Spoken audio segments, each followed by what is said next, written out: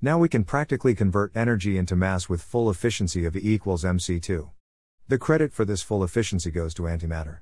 When matter and antimatter come into contact, they annihilate each other and convert their mass into 100% energy.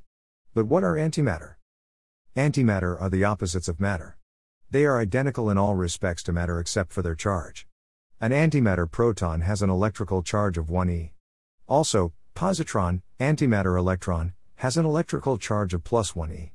There is also antimatter neutron. You might wonder how a neutron can have its opposite charge when it's neutral.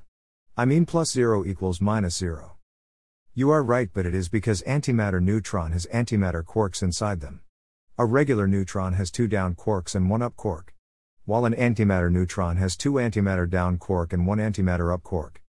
So, antimatter are the opposites of matter, identical to them except having opposite charge. Advertisement. I know most of you are affiliates or trying to earn money from home during this lockdown and pandemic.